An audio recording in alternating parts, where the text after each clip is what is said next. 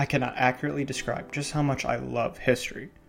In particular, historical figures in colonial American history. It's a unique time. The Gutenberg printing press is only a couple hundred years old, and the Industrial Revolution is just reaching the 13 colonies. Anything seems possible, and there still are places on the map and ideas in the world that haven't been explored yet. Imagination is blooming. The colonies are a great place for a fresh start, and maybe make a name for yourself. The great American poet Phillis Wheatley exemplifies and exudes the energy of everything great about the American colonies. Unfortunately, she also experiences immense hardships and grim realities many colonists had to suffer through. I'm Matt Dahlberg, and poet Phillis Wheatley is a hidden gem of history.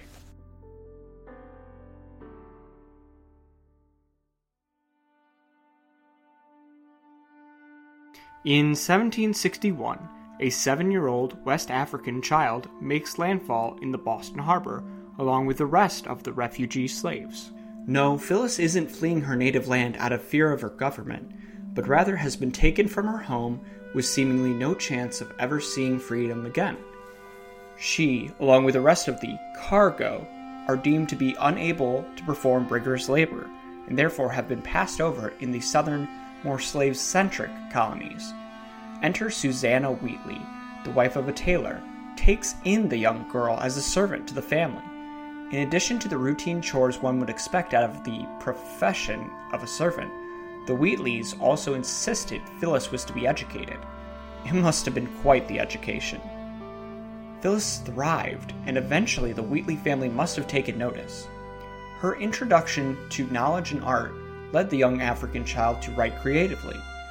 At the age of 13, a mere 6 years after her abduction, she was already a poet. Phillis's inspiration for the poem On Messrs. Hussey and Coffin was a story she heard of a near-fatal sea excursion. Had I the tongue of seraphim, how would I exalt thy praise? Thy name as incense to the heavens should fly, on the remembrance of the goodness to the shoreless oceans of beatitude. Then should the earth glow with seraphic ardor. Credit to the Wheatley family. With help from Phillis's adopted mother and European connections from the patriarch of the family, John, the poetry by 1771 was already internationally published. A poem crafted to honor the late life of George Whitefield, credited as being the father of the Christian evangelical movement, spoke of the greatness of that man, the God he served, and the country he called home. When his Americans were burdened sore, when the streets were crimsoned with their guiltless gore, unrivaled friendship in his breast now strove. The fruit thereof was charity and love. Towards America couldst thou do more than leave thy native home, the British shore, to cross the great Atlantic watery road, to see America's distressed abode. Thy prayers, great saint, and thy incessant cries have pierced the bosom of thy native skies. Thou moon hast seen, and ye bright stars of light have witness been of his request by night. This work of art led to the young poet crossing the Atlantic Ocean once again, this time I imagine a bit more gleefully than the previous voyage. In London, the Wheatley name became well renowned amongst circles of abolitionists, members of British Parliament, and others of nobility and class. She more than held her own amongst the upper class in terms of connections and breadth of knowledge.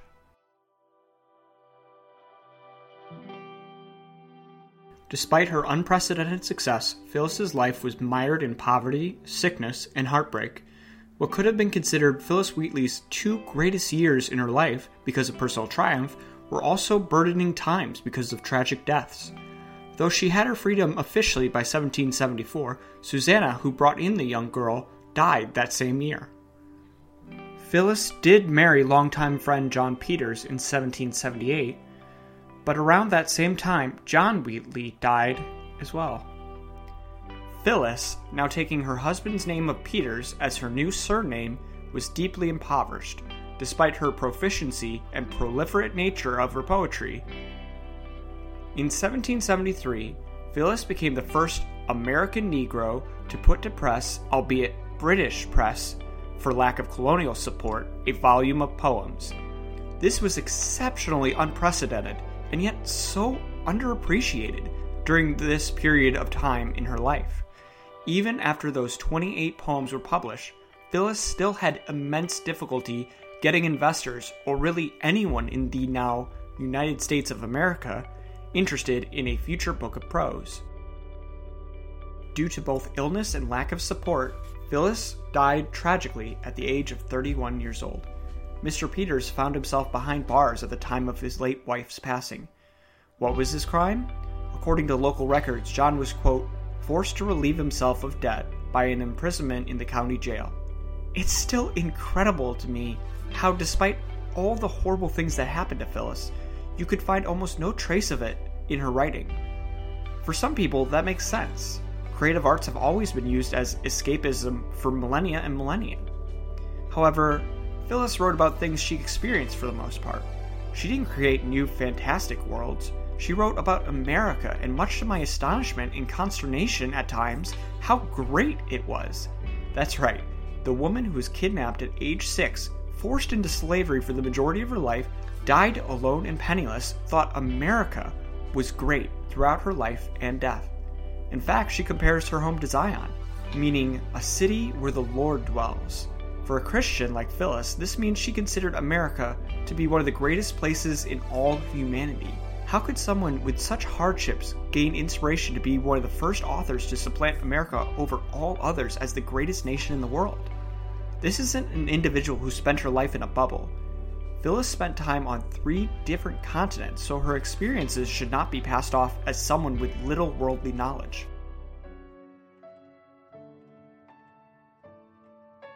Sometimes, great writers' motivation and inspiration can be vague, ill-defined, or seemingly random. However, in the case of this 18th century poet, the content and context of her literary works mirror those of the Christian Bible and its message. I need to preface this portion of the program with a clarification. This section is not meant to be sanctimonious or even a plea to drop your current moral beliefs in favor of a more meaningful or fulfilling life. The main purpose I have to both you, the listener, and I, the speaker, is to provide historically accurate perspective on a larger-than-life figure in history.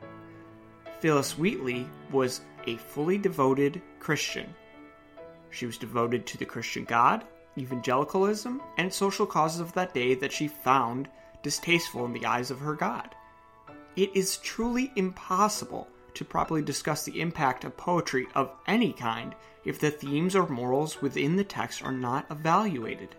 If the written words flowed well, maintained the parameters of the poetry format, but did not affect the reader, the poem might as well just be window dressing. Pretty, but does not affect much in the grand scheme of things. That said, Phyllis Wheatley is credited for impacting society.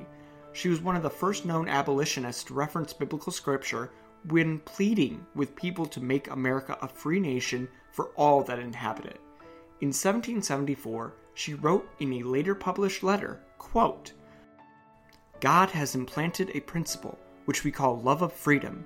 It is impatient of oppression and pants for deliverance. And by the leave of our modern Egyptians, I will assert the same principle lives in us." Wheatley's passion didn't stop with freedom from humans, but freedom from slavery in the form of sin. She extolled the greatness of Christianity in nearly all her writings, and exchanged letters with many notable God-fearing men of that time, including George Washington, members of British nobility, congressmen, and even preachers. Phyllis Wheatley turned tragedy and hardship into honoring her creator. She chose to do this with the subject matter entailing her first formidable experience in the poem On Being Brought to America. "'Twas mercy brought me from my pagan land, taught my benighted soul to understand that there's a God, that there's a Savior too, whence I redemption neither sought nor knew. Some view our sable race with scornful eye, Their color is a diabolic dye. Remember, Christians, Negroes, black as Cain, may be refined and join in the angelic train. Even in the last year of her life, her unfailing devotion to Christ shone through this poem, Liberty and Peace. The last work published during her life entails her optimism on seeing heaven and thanking God for her life in America, to which she refers to as Columbia, symbolizing America as the place of her enlightenment. So freedom comes arrayed with charms divine, and in her train commence and plenty shine. Britannia owns her independent reign, Hibernia, Scotia, and realms of Spain, and great Germania's ample coast admires the generous spirit that Columbia fires. Auspicious heaven shall fill with favoring gales, wherever Columbia spreads her swelling sails. To every realm shall peace her charms display, and heavenly freedom spread her golden ray. This is despite being on the doorstep of death and not even having the dignity of publishing under her widely recognized name. She had to settle for being published as Phyllis Peters. It's thought that Miss Wheatley may have written upwards of over 150 poems, most never published, which have been subsequently and tragically lost to time.